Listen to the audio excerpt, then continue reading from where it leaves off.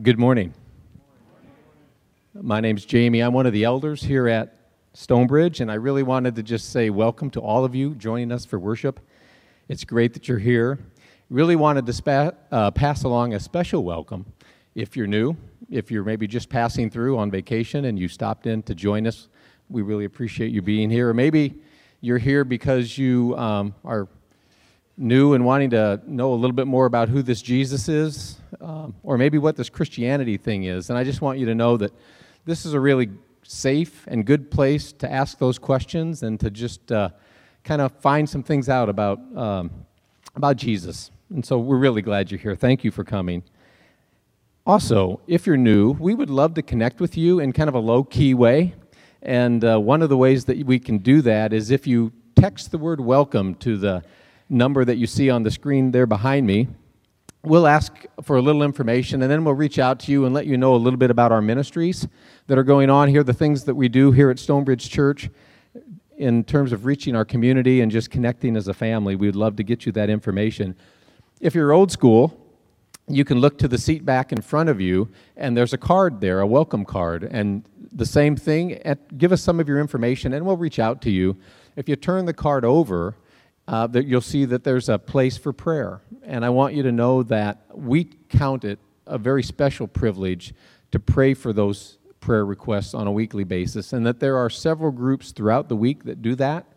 And so please share your prayer requests with us and share your praises as well. If God has answered a prayer and you are rejoicing, we'd love to rejoice along with you. So please do that. That's a special privilege.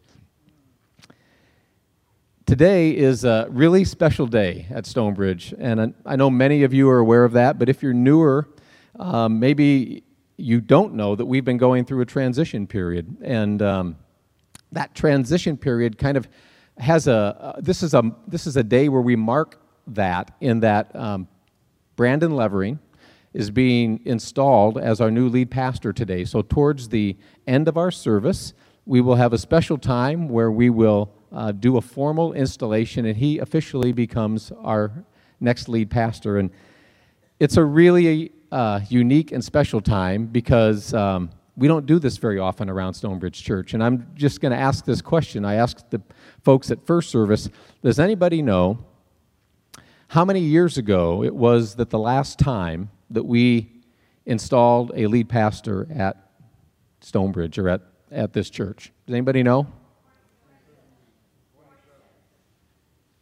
I heard a bunch of voices, but if you said 27 years ago, you're right. I don't have a prize for you, but congratulations. That's great. Bottom line is, 27 years ago, we called Randy Scheil to be our lead pastor. Yeah. And Randy is retiring this summer, and we are installing Brandon today, and it's just a big day, and it's a very exciting day. Here's the thing. Randy is retiring, but he's not retiring today, so you don't have to rush to, make sure that you say goodbye to Randy. He's going to be here all summer long, and if you've been around, you've known that we are in a transition where this lead pastor is an overlap transition. So Brandon and Randy are doing ministry together this summer, and will continue to do that really through August. And then, mark your calendars for this, on August 18th, that's a Sunday, that will be the last Sunday that Randy will deliver the message in his official capacity, I guess. And so you want to make sure that you're here for that as well. And that might be the time you want to say, thank you to Randy. Say thank you to Randy always, but I mean, that's going to be his last Sunday. But today is a day to be thankful and to celebrate God's faithfulness and His goodness. He has been a part of our search process for the last couple years and just helped us and guided us, and it's been awesome. And today we get to celebrate that as we install Brandon, and we're going to celebrate it as a church family after this service. So we are having a church picnic, and hopefully you're aware of that, but if not, that's okay. If you don't have anything to do, just head down the hallway to the bridge, and we're going to celebrate as a church family with a picnic, so we hope you will join us.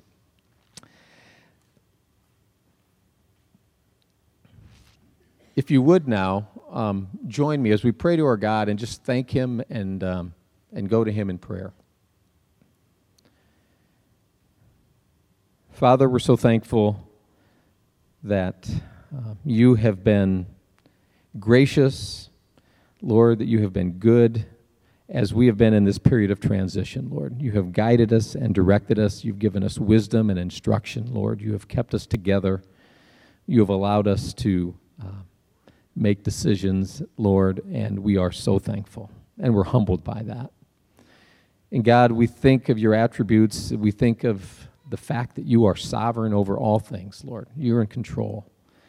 And there are some of us this week, Lord, that are dealing with all kinds of hard things in our life, whether it's health or relationships, work-related brokenness, Lord. But it is good to know that you are in control.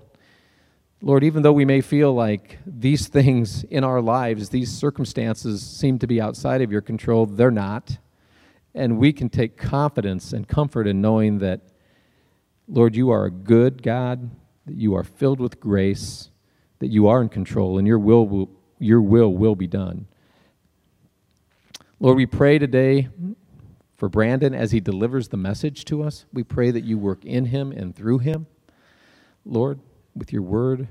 We pray for us, Lord, that as we sit under this teaching, that we would have ears to hear, that you would open our minds so that we could understand, Lord, your word and what you would have for us, and that our hearts would be open so that they would be open to the change that you want to have happen today in us. And God, as the offering goes around today, Lord, I pray that we would look at it a little differently, that as we pass the offering plate, Lord, we would imagine what it is that you are going to do with the resources that we give, Lord.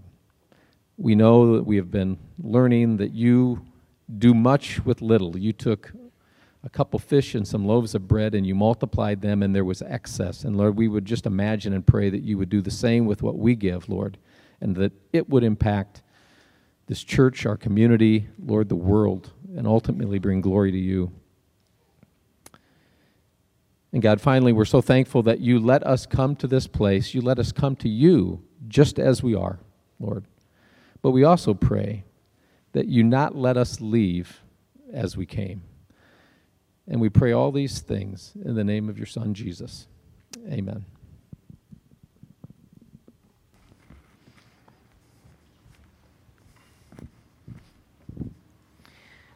Well, good morning. We are excited and thankful for how God has been at work in Stonebridge and in us to bring us to this point of partnership. It is a privilege to be able to serve with such godly leaders and shepherds, and it's a privilege to be partnered in the gospel with all of you as we help each person we meet take their next step with Jesus. So we're thrilled. But just who is this Jesus that we are talking about? How do we define him? And why would we want to take a next step with him? Does he even care how we live? Before we get to the installation part of our service this morning, we want to stop and take some time to look at God's Word like we do every Sunday, to open His Word together, to see what He has to say to us. And we're going to do that today by continuing in our series through the Gospel of Mark on defining Jesus. And we only have time to look at part of our text this morning, so if you have a Bible in your hand or on your phone, or if you'd like to use the one under the seat in front of you, please find your way to Mark chapter 7, verses 1 to 23. And when you get there, please stand with me as we read God's Word together. Mark chapter 7, verses 1 to 23. Now when the Pharisees gathered to him with some of the scribes who had come from Jerusalem, they saw that some of his disciples ate with hands that were defiled, that is, unwashed. For the Pharisees and all the Jews do not eat unless they wash their hands properly, holding to the tradition of the elders. And when they come from the marketplace, they do not eat unless they wash. And there are many other traditions that they observe, such as the washing of cups and pots and copper vessels and dining couches. And the Pharisees and the scribes asked him, "Why do your disciples not walk according to the tradition of the elders, but eat with defiled hands?" And he said to them, "Well did Isaiah prophesy of you hypocrites, as it is written, 'This people honors me with their lips, but their heart is far from me. In vain do they worship me, teaching as doctrines the commandments of men. You leave the commandment of God and hold to the tradition of men.' And he said to them, 'You have a fine way of rejecting the commandment of God in order to establish your tradition. For Moses said, "Honor your father and your mother, and whoever reviles father or mother must surely die." But you say, "If a man tells his father or his mother, 'Whatever you would have gained from me is Corban, that is given to God,' then you no longer permit him to do anything for his father or mother, thus making void the word of God by your tradition that you've handed down. And many such things you do." And he called the people to him again and said to them, "Hear me, all of you, and understand. There's nothing outside a person that by going into him can defile him, but the things that come out of a person are what defile him." And when he had entered the house and left the people, his disciples asked him about the parable, and he said to them, "Then are you also without understanding?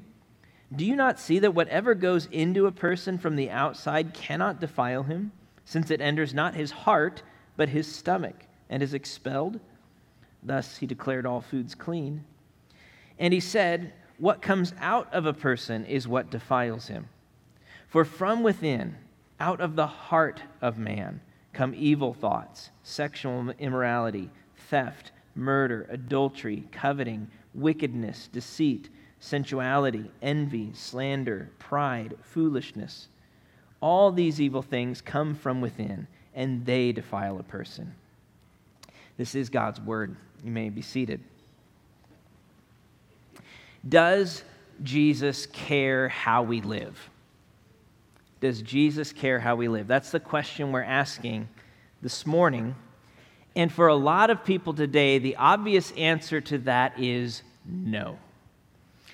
No, Jesus is there for us when we need him, but other than that, he just wants us to be happy. For instance, on a recent episode of The Bachelorette, which I've never actually watched, I read about this one, the current Bachelorette has apparently been fairly vocal about her Christian faith, but it also insisted that there was nothing wrong with her sleeping with contestants. "I can do whatever," she says. "I sin daily, and Jesus still loves me. It's all washed, and if the Lord doesn't judge me and it's all forgiven, then no other man or woman can judge me." In other words, Jesus doesn't care how we live because he simply forgives anything goes. Anything except being judgmental. That's the one thing you can't do. But of course, that mindset of kind of, anything goes is often a reaction to more fundamentalist expressions of the faith, where not only does Jesus care how you live, but how you live determines whether or not he will even accept you and whether or not we will accept you. And the way we measure that is with a whole list of rules and hoops for you to jump through, rules that often go beyond Scripture and ultimately trap people in a cycle of guilt and fear and shame and insecurity, or pride and envy and self-righteousness. So, what does Jesus think about how we should live? Well, what we find in our passage this morning is that neither of those two views, what we might call license on the one side, kind of anything goes, or legalism on the other side, a rules-driven performance, neither of those views, those perspectives, line up with Jesus' view on how to live. To put it bluntly, Jesus hates both legalism and license. Both of them, because neither of them accord with his vision for life, because neither of them flow out of the truth and grace of the gospel. They're both superficial and man-centered, whereas true holiness, true Obedience, the kind of life that Jesus invites us into and calls us to, is anchored in grace, empowered by His Spirit, and flows from the heart. That's what we're going to see. And the story starts in chapter 7, verses 1 to 13, where Jesus exposes the hypocrisy of legalism. The hypocrisy of legalism. Throughout His ministry, the scribes and the Pharisees, who saw themselves as the gatekeepers and guardians of God's law, they've been trailing Jesus, trying to put Him to the test, expose Him as a fraud. And in our story here, they've tracked Him all the way from Jerusalem, and the subject they've chosen for this particular exam is ritual purity. They saw that some of His disciples ate with hands that were defiled, that is, unwashed, and so they ask Him, "Why do your disciples not walk according to the tradition of the elders, but eat with defiled hands?" Now, we often ask our kids to wash their hands before they eat a meal, especially if they're dirty or they've been playing outside. It's kind of a good hygienic thing to do, right? That's not what the Pharisees are concerned about here. They're not worried about germs. They are talking about what's called ritual purity, a ceremonial cleansing that makes one fit for God's presence. That's the kind of cleansing that you read about in the Old Testament in chapters like Exodus 30 or Leviticus 22. But they're not even asking Jesus, "Why don't your disciples obey Exodus 30 and so on?" In fact, those Old Testament laws were specifically for priests who were serving in the temple. They don't apply to anyone else, and they don't have anything to do with regular mealtime. What the Pharisees wanted to know is, why don't your disciples observe our official interpretation and application of those passages? What they called the tradition of the elders. For the Pharisees, it wasn't enough just to have the law. You needed to have an expert opinion that told you what the law means and exactly how to obey it. And they just happened to have an expert opinion available to everybody, one that they had handed down, this tradition of the elders, an oral law passed down that they believed held the key for unlocking the written law so that we might know what it means and how to keep it, and therefore how to be accepted by God. And anyone who rejected or ignored their particular key would find themselves shut out from God and His people. That's what they thought. Their system was nothing short of what we call legalism. They were attempting to gain God's approval and withhold that approval from others on the basis of their performance for God. That's what legalism is. And they measured that performance not with God's word, but with their own interpretation and application of that word, their own traditions. So traditions like taking those ritual purity standards from the temple and the priests and applying them to other aspects of life, the washing of hands or cups or pots and so on in verse 4, and then judging other Jews who don't keep their particular interpretation. And so they've cornered Jesus. They want to know why your disciples don't keep this tradition.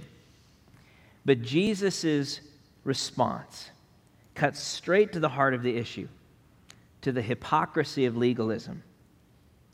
Look at what he says in verse 6. "Well did Isaiah prophesy of you hypocrites." There's a strong start.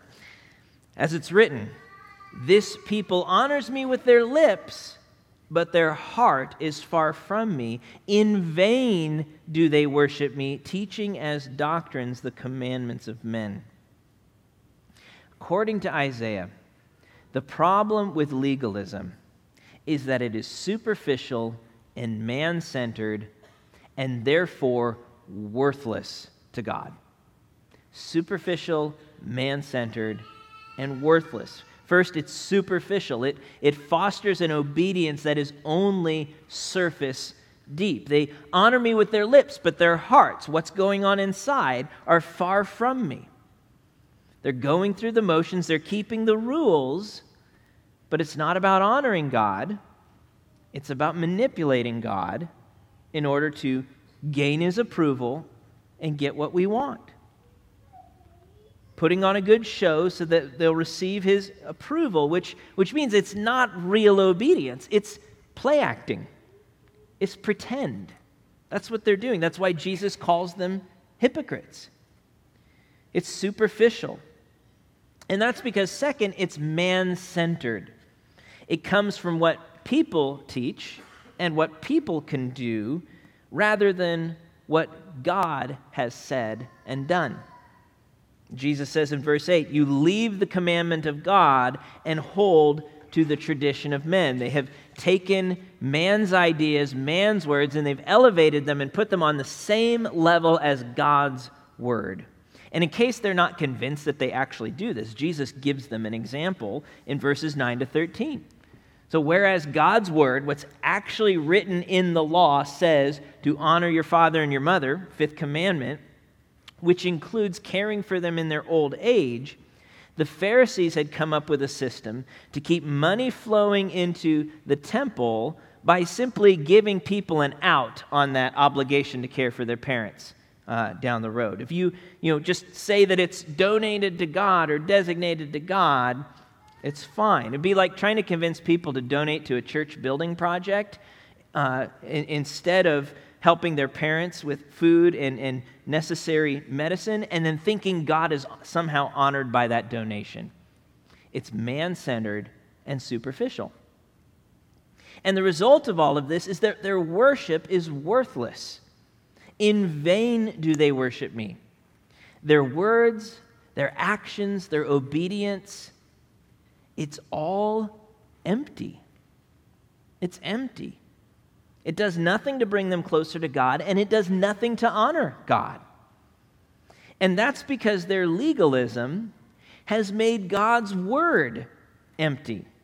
If you look at verse 13, you have made void the word of God by your tradition that you have handed down. By adding to God's word, legalism actually voids God's word. It empties it of its saving and sanctifying power because it's replaced that saving word with something else, something that doesn't tie us to Jesus. And it's easy to dogpile on the Pharisees for their legalism, right? They're an easy target, or to hate on fundamentalist culture today. The uncomfortable part is how easy it is for us to subtly slip into a very similar kind of legalism. I mean, nobody kind of starts out saying, I'm going to be a legalist. Nobody owns that title for themselves, but it's easy to slip into it, and we often do so because we care about some part of God's word, but we slowly forget that our acceptance before God's not based on performance, but on His grace. And so we have His word and we care about it and we get anxious about, am I keeping it well enough? Or we get frustrated when others don't care about the parts that we care deeply about. And so in order to alleviate that anxiety, that insecurity, we just spell out, here's exactly what it means to keep this here. Sometimes that looks like building fences around God's commands, around biblical commands. And so if God's command says, don't get drunk, and I don't even want to get close to that, so I build a fence over here that says, don't drink any alcohol at all. Now there are some people who, for good reason, completely avoid alcohol.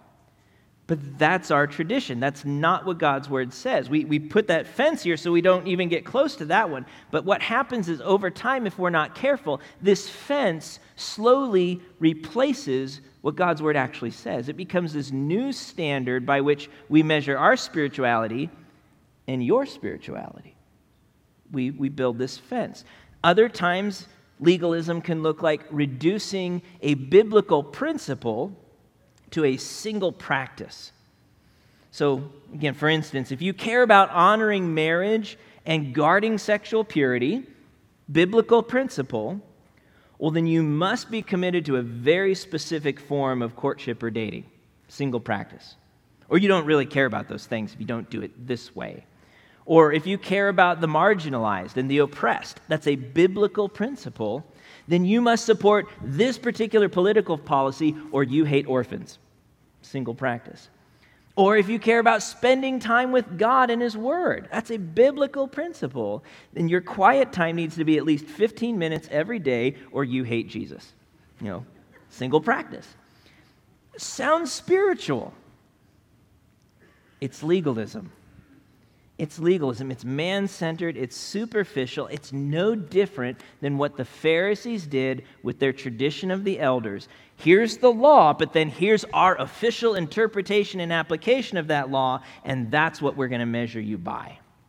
It's adding to the Word of God. And the way we put it in our core values, it's replacing God's eternal truth with empty talk. That's what legalism does. And Jesus has nothing good to say about that. He hates legalism.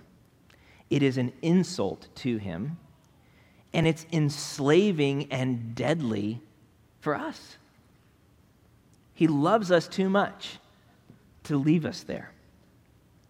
And so does that mean that Jesus then doesn't care how we live, as long as we're not living legalistically? Does that mean anything goes? Well, in the second part of our passage, Jesus turns to discuss the real origin of defilement and therefore the nature of true obedience from the heart. And that discussion leaves no room for license either. So look at verse 14. He called the people to him again and said to them, "Hear me, all of you, and understand there's nothing outside a person that by going into him can defile him, but the things that come out of a person are what defile him." Which is a really interesting picture, and the disciples are a little confused by it. So when they get him alone later, they ask him to explain it, and he tells them he's talking about the heart. What you eat, whether you wash your hands, has nothing to do with it. It's not about the rules you keep, but what's going on inside. As he explains in verse 20, what comes out of a person is what defiles him. From within, out of the heart of man, come evil thoughts, sexual immorality, theft, murder, adultery, coveting, and so on.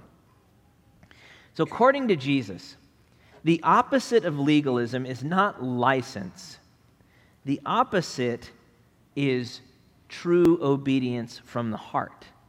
That's what he's calling us to. And one of the biggest mistakes that we can make when we hate on legalism, as we should, one of the biggest mistakes we can make is thinking that legalism and obedience are the same thing. That when God speaks against this, therefore he doesn't care about that. And that is just not the case. Jesus upholds the call to holiness, obedience. He called out the Pharisees for breaking the fifth command. Now he mentions numbers 6, 7, 8, 9, and 10 when he's talking about license. And he describes certain behaviors as evil. Jesus cares how we live. Obedience to God's word matters. But it's not the basis of our acceptance. It's the fruit of our acceptance through Jesus.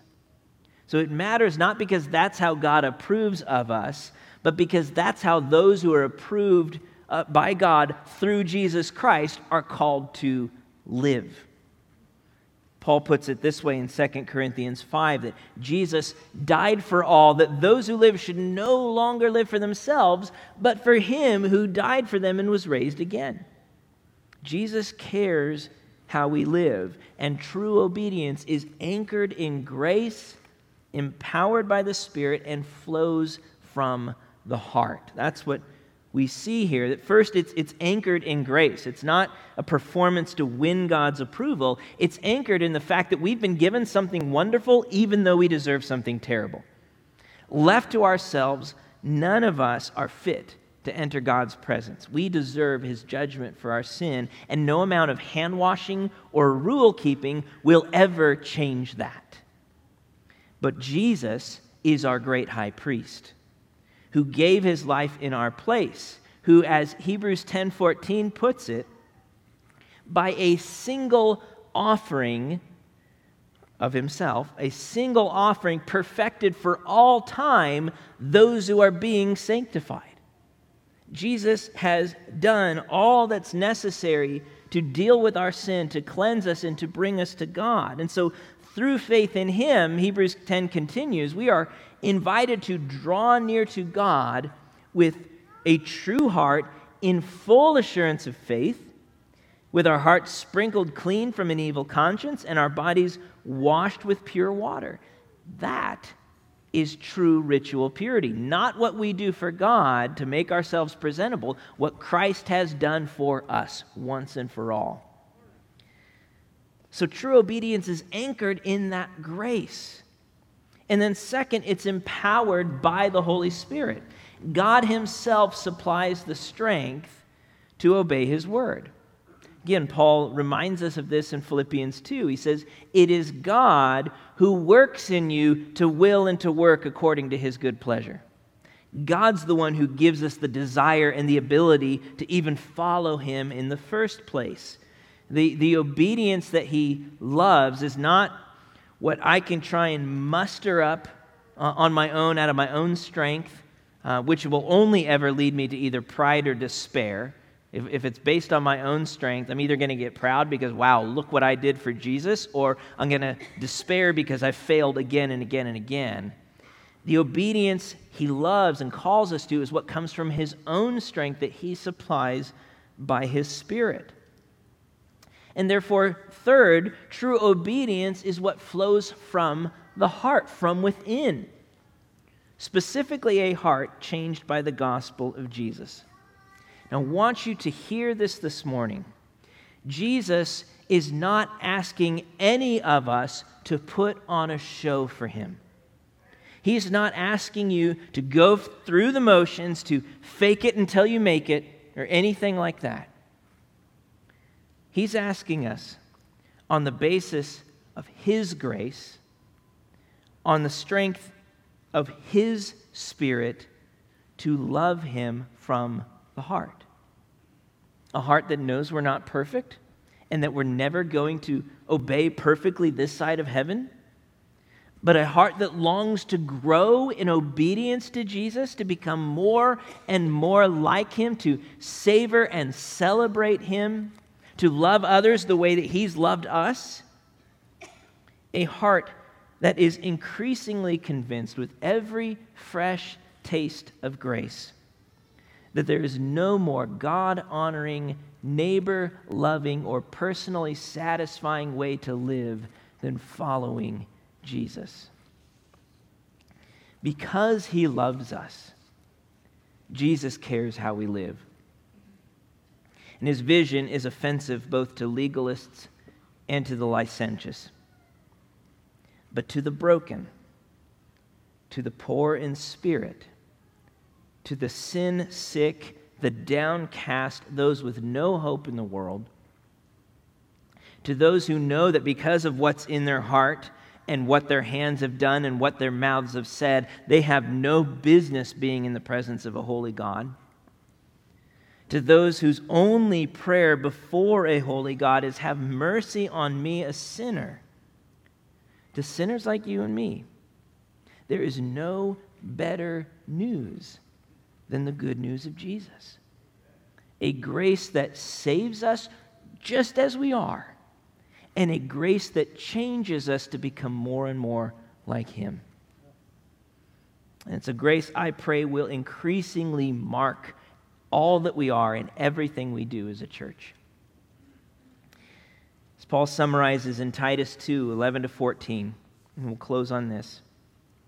"For the grace of God has appeared, bringing salvation for all people, training us to renounce ungodliness and worldly passions, and to live self-controlled, upright, godly lives in the present age, waiting for our blessed hope, the appearing of the glory of our great God and Savior Jesus Christ, who gave himself for us to redeem us from all lawlessness and to purify for himself a people for his own possession who are zealous for good works."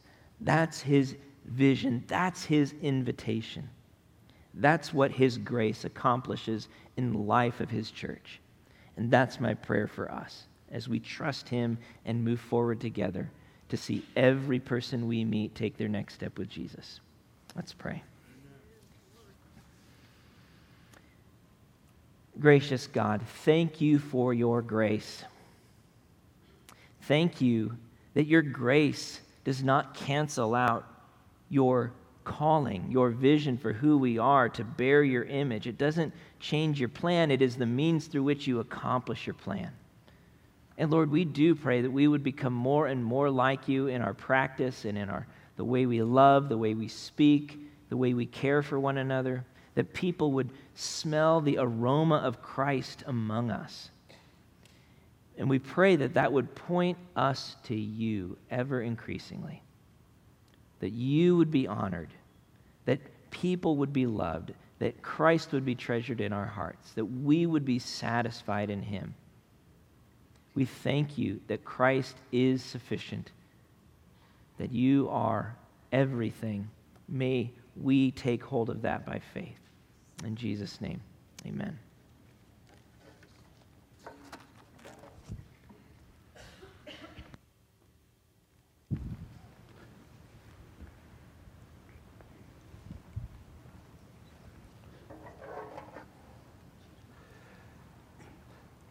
My name is Calvin Swan. I'm the superintendent of the Central District, of which you are a part. And it's a delight to be here because I've just enjoyed over the years many times to be with you as a congregation and many times to be within your building as a pastor or as a superintendent, because you're a hospitable group of people.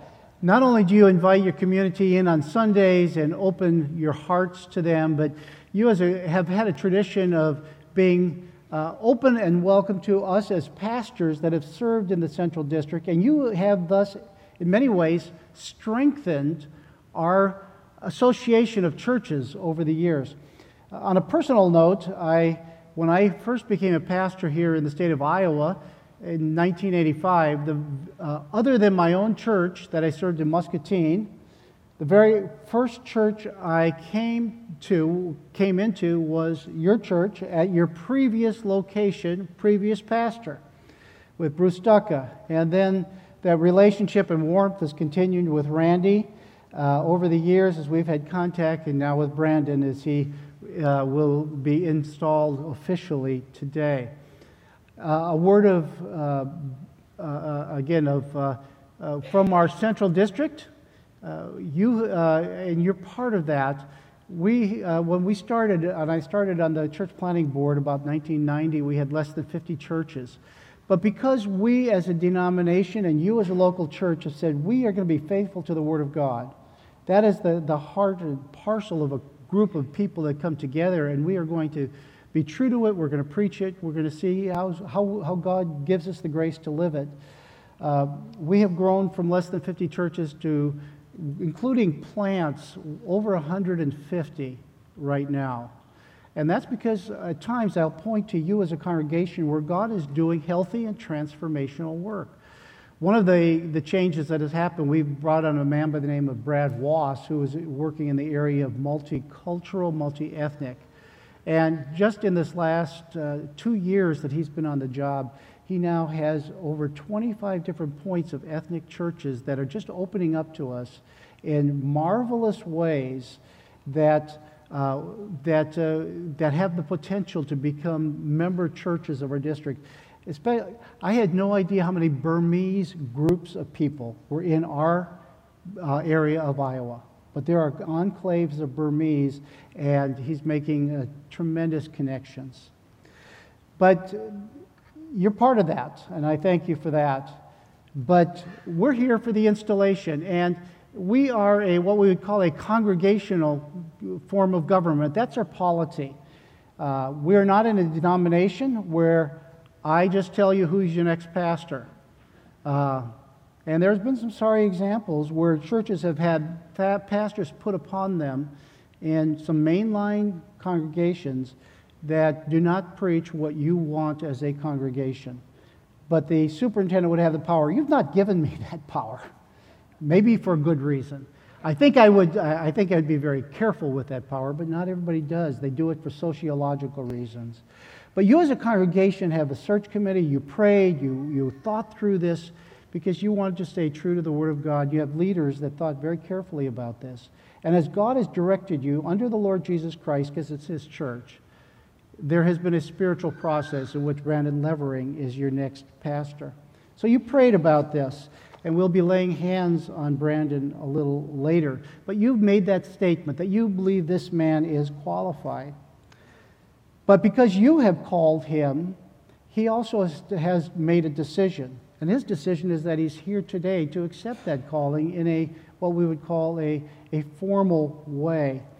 And so I'm going to give Brandon this charge. It comes from 2 Timothy chapter 4 with a couple of very brief expectations. But Paul, in talking to Timothy, in a sense, charging him in the congregation he would serve, makes this statement before he ever uses that word charge.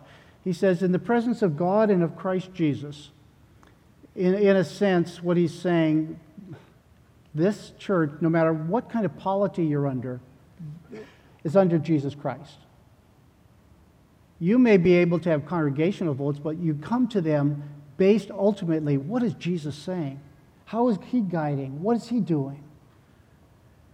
But he says, this is, in fact, there's no one more concerned today what's going on than Jesus Christ. He's present. This is His church. So in the presence of God and of Christ Jesus, he said, I give you this charge. You know, deep in the heart of that word charge, it's a military command, and it's one where, from the heart, you obey. You obey. It's a charge. You don't tell your commanding officer, let me think about it, or I've worked out a better plan that's less risky. So this is what he says. Preach the word. In other words, if I could put a title on this, be a man of the word. Preach the word. When everything else is said and done in your ministry, it comes down to the Bible is the word of God, and you are going to bring what God's message is. Sometimes I talk about an ordained pastor. The heart of the word ordination is really an orderly. An orderly is someone who carries out, in military terms, his commander's wishes. You're an orderly of God's word. You have to be faithful to take God's word and tell it to others, the Christian army. Be a man of the word. And there is the text that he says, not everybody's going to want to hear everything that you want to say if it's from God's word. There will be times when people may, even in the lobby, just tug on your shirt sleeve and say, Pastor, I think you could tone that down. Or, maybe you can soften this a little bit. Maybe this isn't going to make people feel like they should come here. I mean, get with the times, Pastor. But we're a man of God's eternal and everlasting time. Be a man of the word. Secondly, be a man of the people. That is, discharge all the duties of your position. Sometimes we as pastors would really like to be able to just preach. I would have to confess that, but 6 days shall you labor and only 1 day show yourself in public. But there's a congregation, you're also called to be a shepherd. Discharge all the duties of all the duties of your position. There's times you're called upon to be one-on-one with people, to be a listening ear. There's times to be a leader. There's times to be an encourager. There's so many different things. You were affirmed. There's no doubt about that. The search committee did the right thing to say, how does he preach? That's important. But that's not all. That was not the only thing they were looking for. They're looking for a man of God who can be God's man, whatever situation God puts you in. And then last, be a man with a goal in line, meaning to get to the finish line. Being a man who can finish the race. And that's how Paul ends the passage. He says, I fought the good fight, I've run the race, and there's now laid up a crown of righteousness for me. It's not just jumping out of the starting gate full blast. There's a long race, and you are going to be committed to it. And why does he say, run the whole race, get to the finish line? And he really puts it all in perspective. He says, someday there's going to be a return of Christ. There's a crown of righteousness. Now, Paul, in talking about things of the future, I believe is quite clear. To be absent from the body is to be present with the Lord. But he also says there's something about a crown of righteousness when Christ returns, and he calls it a glorious return. That's right what the text says, the glorious return. There's a crown of righteousness. And you're leading people so they can live lives of faith and obedience and love for Christ. So they'll also be able to look forward to that special crowning. But Brandon, as a student of the Word of God, you've often studied those things, memorized sections of the Word. I'm not telling you anything new. I mean, you wouldn't be here if you hadn't really known those things. I'm just reminding you of them. So you've been reminded, not just now, but reminded in the process, but the great significance of being a pastor. So I'm calling on you once again in the name of our Lord Jesus Christ that you remember the importance and the dignity of your calling. You are to be a messenger, a watchman, a steward of the Lord. You are to teach. You are to warn. You are to feed and provide for the Lord's family. And you are to seek for Christ's lost sheep in the midst of this fallen world in order that they may find salvation in Him forever. Always remember, therefore, how great a treasure is your responsibility in this church. These people are the sheep of Christ. Jesus bought them with His shed blood and His ultimate death. This church and the congregation you serve have been called to serve as His bride and His body. And if it should happen that any individual member of this body is hurt or hindered because of your intentional neglect, then certainly you know the significance of that fault. Scripture says that grievous judgment will be placed on the account of a teacher of the Word of God who knowingly falls short. For this reason, do all that you can to bring all those committed to your charge to maturity, knowledge, and fullness in Christ. Be aware, however, that you cannot do this on your own. The will and the ability to serve as a minister of the gospel of Jesus Christ is given by God alone. Therefore, you ought and need to pray earnestly for the Holy Spirit. Consider how studiously you need to read and study the Holy Scriptures, since God's holy gospel is the power of salvation for all who believe. And now that this congregation may understand your mind, heart, and will in all of these things, and that the congregation may be reminded, and I mentioned to this, as you listen to him, this is a serious calling. This is taking a mantle of leadership. So as you listen to this man make these statements, I pray that not only will you respect the calling, but that you yourself will be inspired and reminded of the seriousness of the task of ministry. So I'm going to call upon you to answer clearly these things, which we in the Evangelical Free Church of America and the name of God and of His church will ask you. So I'm going to ask you if you come stand up here next to me. And then if you would look out to the congregation. Do you believe in your heart that you are truly called, according to the will of our Lord Jesus Christ, to serve this church congregation? Do you accept that title and the ministry expectations and responsibilities that come along with this calling? If so, say, yes, I believe God has led me to this calling, and I accept these responsibilities. Yes, I believe God has led me to this calling, and I accept these responsibilities. And do you believe that God has spoken in the Scriptures, both the Old and New Testaments, through the words of human authors? Do you believe that the Bible is the verbally inspired Word of God? Do you believe that it is without error in its original writings? Do you believe the Bible to be the complete revelation of His will for our salvation? Do you believe that the Bible is the ultimate authority by which every realm of human knowledge should be judged? Do you agree that the Bible is to be believed in all that it teaches, obeyed in all that it requires, and trusted in all that it promises? If so, say, yes, I so believe. Yes, I so believe. And Pastor Brandon, will you be diligent to minister the doctrine, ordinances, and the disciplines that the Lord has commanded and that the church has received according to Scripture? Will you personally keep and observe the same in your own life? If so, say, I will by the help of God. I will by the help of God. And will you do your best to pattern your life in accordance with the teachings of Scripture so that you may be a wholesome example to your people? If so, say, I will, the Lord being my helper. I will, the Lord being my helper. At this time, we are going to have what we call the imposition of hands.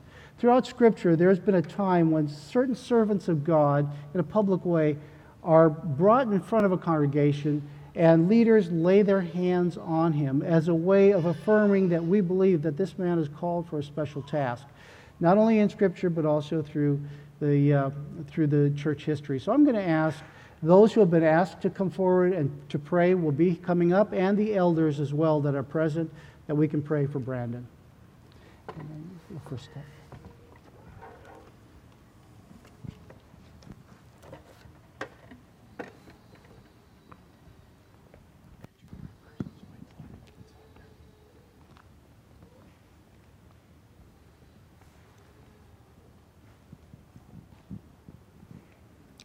Lord God, we come before you, lifting up Brandon and Stonebridge Church. I just pray for his ministry, Lord, for our church as a whole. I pray that we continue to seek after you above all things. I thank you for answered prayer, that during this entire search process, Lord, we felt your presence. And we are so thankful for how you've worked mightily here in our church and in Brandon's life and his family.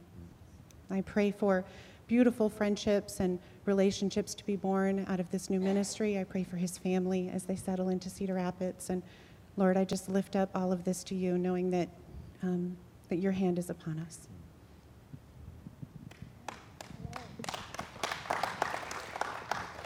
Well, Heavenly Father, we do come before you with grateful hearts. We are grateful because your word says every good gift comes from above. It's a good gift that you brought Brandon and his family to us. We thank you for that. We thank you for guiding us and them every step of the way. And now, Lord, we pray that Brandon would lead us with integrity of heart and skillful hands, that you would bless him with wisdom and insight, that you would help him to be a man of your word, knowing it, understanding it, applying it, able to teach it to others, that you would help Brandon to be a man of prayer, understanding that apart from you, he can do nothing. And Lord, we pray that through the power of your Spirit, you would help Brandon to keep his eyes firmly fixed on Jesus and his mind on the things that are above. Father, as Cal Swan explained, being a lead pastor is a weighty responsibility. And sometimes, even though it's joyful, it can be heavy. You're responsible for the teaching of the church in all aspects. You're responsible for helping to lead with the elders and the staff.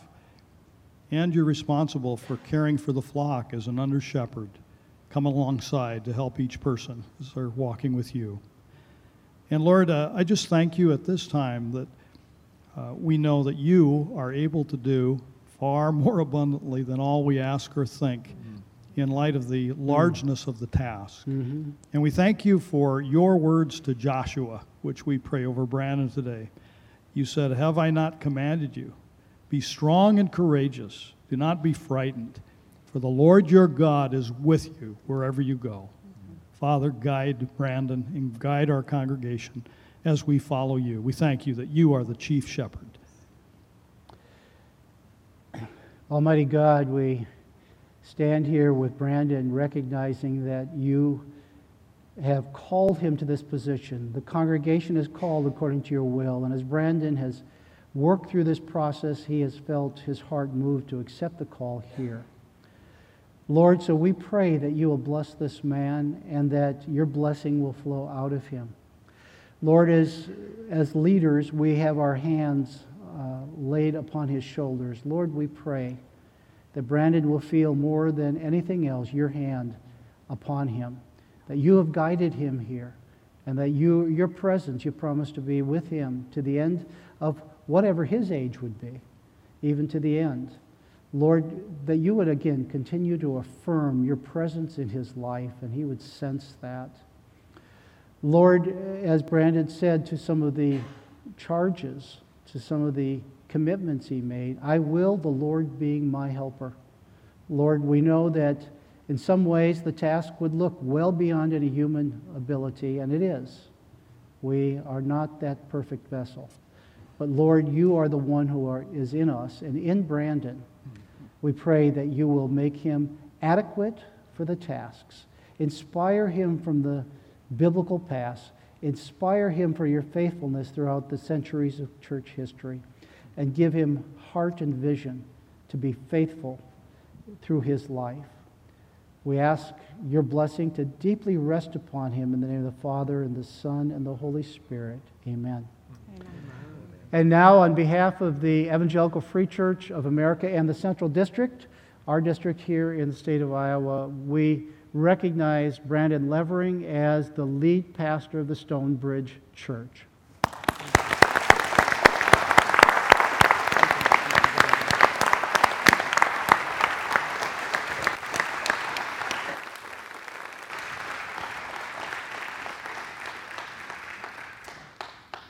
Well, thank you again. It is an absolutely incredible privilege. Just a couple quick thoughts on that occasion. First, this church has devoted itself to prayer through this whole process, and my first request is that you don't stop praying, either for me or for our church leaders or for this congregation. I just made a commitment that I can't keep. It is impossible to do what God is calling us to do in and of ourselves. But I'm comforted by your prayers, and I'm comforted by 2 Corinthians and what Paul says about pastoral ministry at the beginning of that book. He says, "Who is sufficient for these things?" And the implied answer there is no one. For we are not like so many peddlers of God's word, but as men of sincerity, as commissioned by God, in the sight of God we speak in Christ. And he continues, "Such is the confidence that we have through Christ toward God, not that we are sufficient in ourselves to claim anything is coming from us, but our sufficiency is from God, who has made us sufficient to be ministers of a new covenant." And so just continue to pray for your pastors, to pray for me. I'm going to need your grace because I will make mistakes.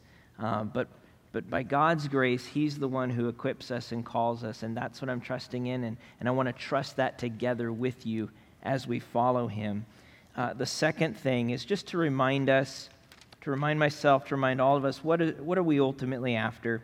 Colossians 1:15, speaking of Jesus, he is the image of the invisible God, the firstborn of all creation.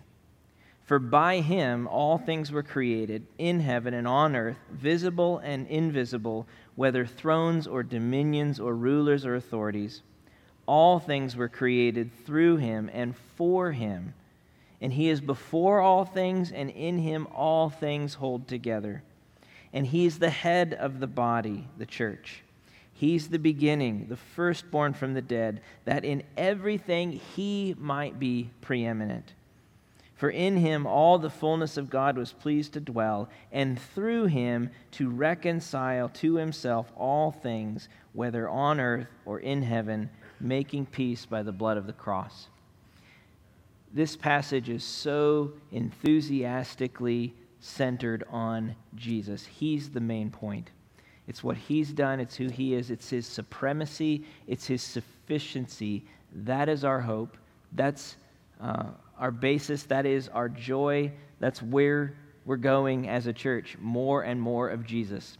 And that's what this is about, ultimately, keeping our eyes fixed on him, helping each person we meet take their next step with Jesus, but taking our next step as well in recognizing, enjoying his supremacy, his sufficiency for all of life. So that's my prayer for all of us as a church, that we would seek Christ together. Thank you for trusting me and trusting your leaders and trusting one another as we follow him.